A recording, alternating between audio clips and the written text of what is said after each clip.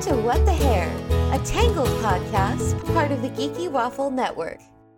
Today we're talking about Rapunzel's Enemy, the second episode of Tangled the series. It premiered on March 31st, 2017. I'm Candace, and with me is my co-host Krista. Hey, Krista. Hey. So this episode was written by Katie Mattaglia and directed by Steven Sandoval. So it opens up, we find out this is the 500th Goodwill Gopher grab. A festival set around a gopher running wild around an arena with people trying to catch it. The one who catches it succeeds. Interesting fun fact, gophers are native to North America, not Europe. So who knows where this gopher infestation came from? Maybe it's a backstory we will get later. Maybe. We will dive deeper into the gopher kidnapping and then bringing it to Corona. So Rapunzel redid the artwork and a few other things for this 500th anniversary, and she gets booed. And she is determined to first find out who the booer is, and then win him over when she does. And it's just kind of sad and funny because I feel like we've all had those moments, especially like when we were preteens and teens, where we were like, why doesn't everyone like me? Mm-hmm. And you really like have to come to terms. And it's really sad. Like Rapunzel's like 18 and a half, nearly 19. And she has to learn this lesson now because she hasn't been around people. Yeah. And especially, as she comes to find out that this is a person that's beloved by everybody and also seems to like everybody. So it's like, wait, why would this type of person be someone who would dislike me? Like, what is so wrong with me that I'm the one person they can't stand? So, yeah, I think we could all like relate to that on some level, like you said, like from high school or just from life. Yeah, we find out that even Cassandra calls him Uncle Monty. Cassandra's a tough nut to crack. Mm-hmm.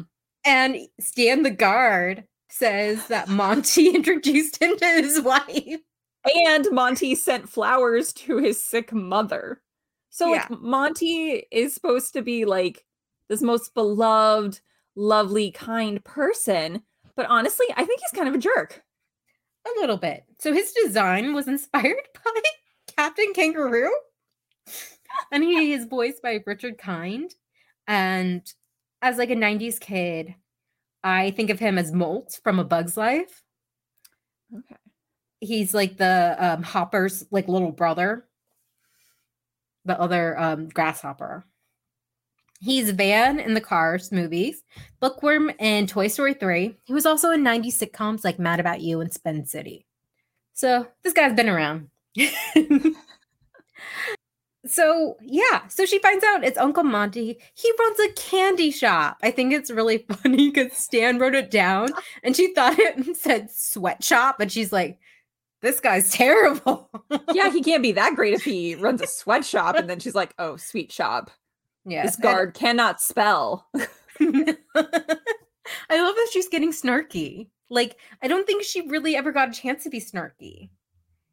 And she's feeling freer. And I think Cassandra and Eugene are rubbing off on her. Right? Especially Cassandra. I mean, the snark is strong with that one.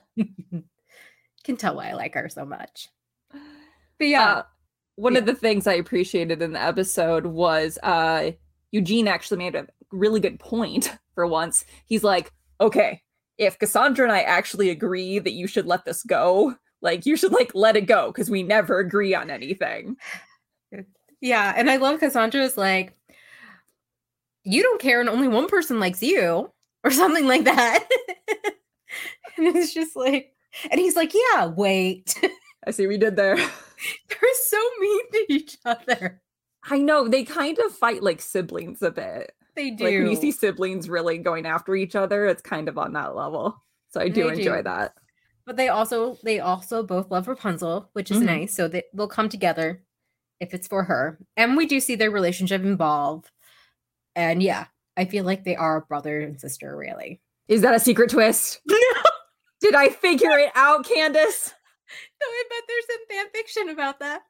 I bet there's some fan fiction about a lot of things, but I'm not going to look it up. Yeah, don't. Rule 34, you think it is? It exists. It exists. Oh, yeah. It exists. So Rapunzel like has a plan. She gets a whole board out of plans of what to do for Monty. And every time He's like, no. And then it includes when she knits him a scarf. And he says, I hate green, even though his pants are green. And I'm just like, wow, this guy is a bit of a jerk. Yeah, she does all these nice things to win him over, and he just continues to like stubbornly be like, I hate you. And if he's such a nice person, couldn't he like give this poor girl a break? She was locked in a tower her whole life. Like, and you're mad at her over like a stupid rodent painting? Like, come on, guy. Well, we find out he also doesn't like that thugs or in the castle. And she's barefoot all the time. Well, that just makes him sound like an old fogey. Yeah, I think that's what they're going for, really.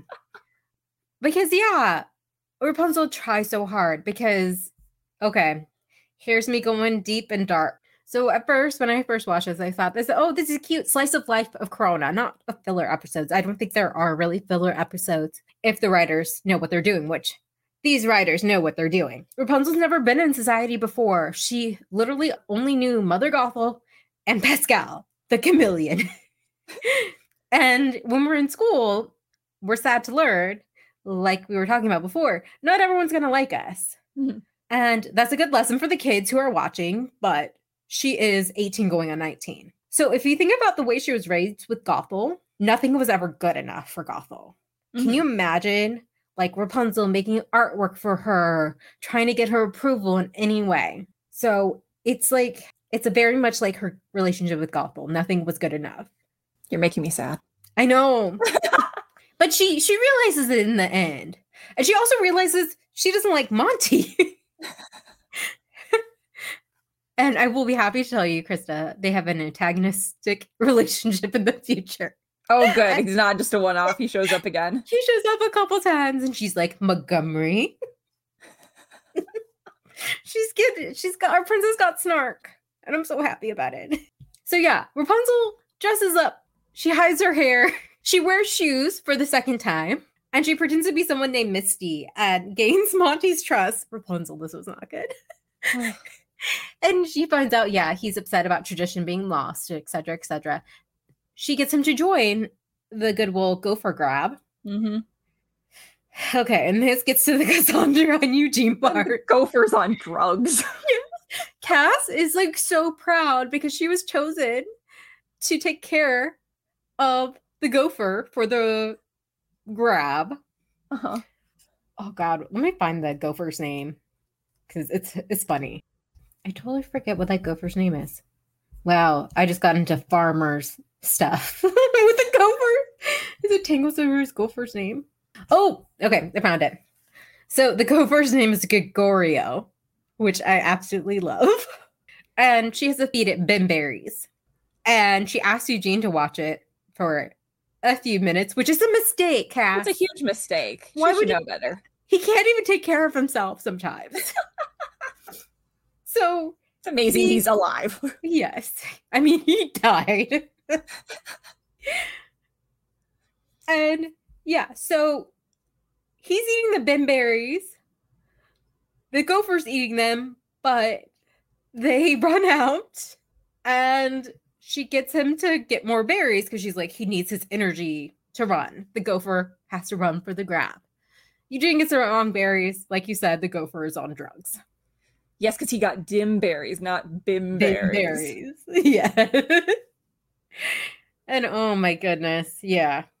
That, like, it has the crazy eyes, the look that Bucky gets when I say, do you want a cookie? Don't say that word out loud if he's in the room, Candace. No, can't say the C word around my dog. Yeah, he was a ferocious little gopher. And it's amazing they caught him and they didn't, like, run himself off the cliff. I will admit, I don't like this Corona. This grabbing an animal doesn't seem nice. I think usually it ran around like that little stadium that didn't seem very big. But yeah, it's not. It's a tiny little rodent that's running around from all these people chasing it. I would be a happy gopher. It also sounds like a really lame celebration that they do every year. Like, I'm sorry, Monty, but if your dream is to catch the gopher, you need a new dream. Well, his family before him were all champions, so that's why he wanted it. And he got it. And he actually hangs up the little winning medallion that Rapunzel created. But you know what? They just don't like each other, and that's fine. I had an alternate idea of how it could have ended. Okay. They should have got Maximus to come with Rapunzel, and then he could have just like glared down Monty until Monty made nice with her. Like, can you imagine that? Because like that horse has some intimidation technique. Well, honestly, I'm not surprised. Like the king wasn't like off with his head. He's being mean to my daughter. Right? No. Like Corona kingdoms, if you boo royalty, like it's off with your head. So it's a really nice kingdom where they're like, free speech is fine. Yeah, I would think that bad-mouthing royalty would get you in a lot of trouble back in that day. But you know what?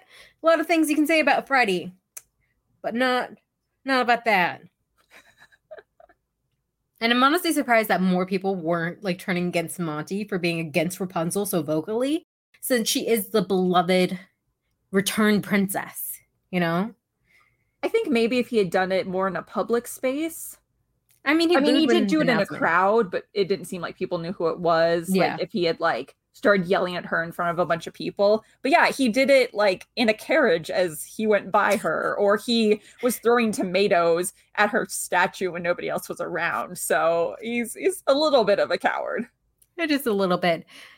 And plus, he has a lot of goodwill. Being the Candyman. The Candyman can. The Candyman can harass our beautiful princess.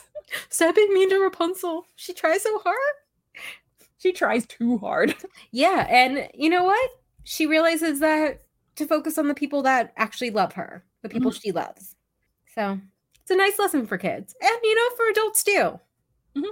It's a good reminder. Screw the haters, y'all. I don't know.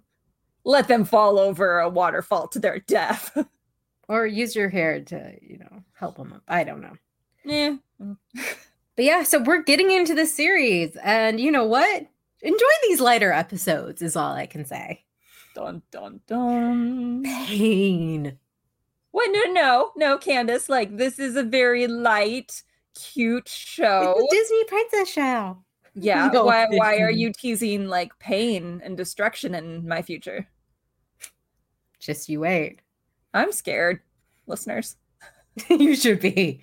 I can't do my Yoda impression, but see, listeners, I just want to say, Candace tells me to watch these nice animated shows, and I think, this will be a nice break from reality, real life, reality.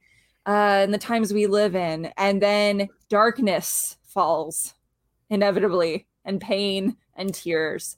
Well, so join me on this journey as Candace introduces us to pain. Well, as you think, like it's a kid's show, how much can it make me feel? Right? Apparently a lot. That's every show you've recommended. I end up crying. So I'm excited for this journey with you. Excited for the tears. So yeah, we want to know, what did you think of Rapunzel's Enemy? What do you think of Monty? Will you give him a free pass for the candy?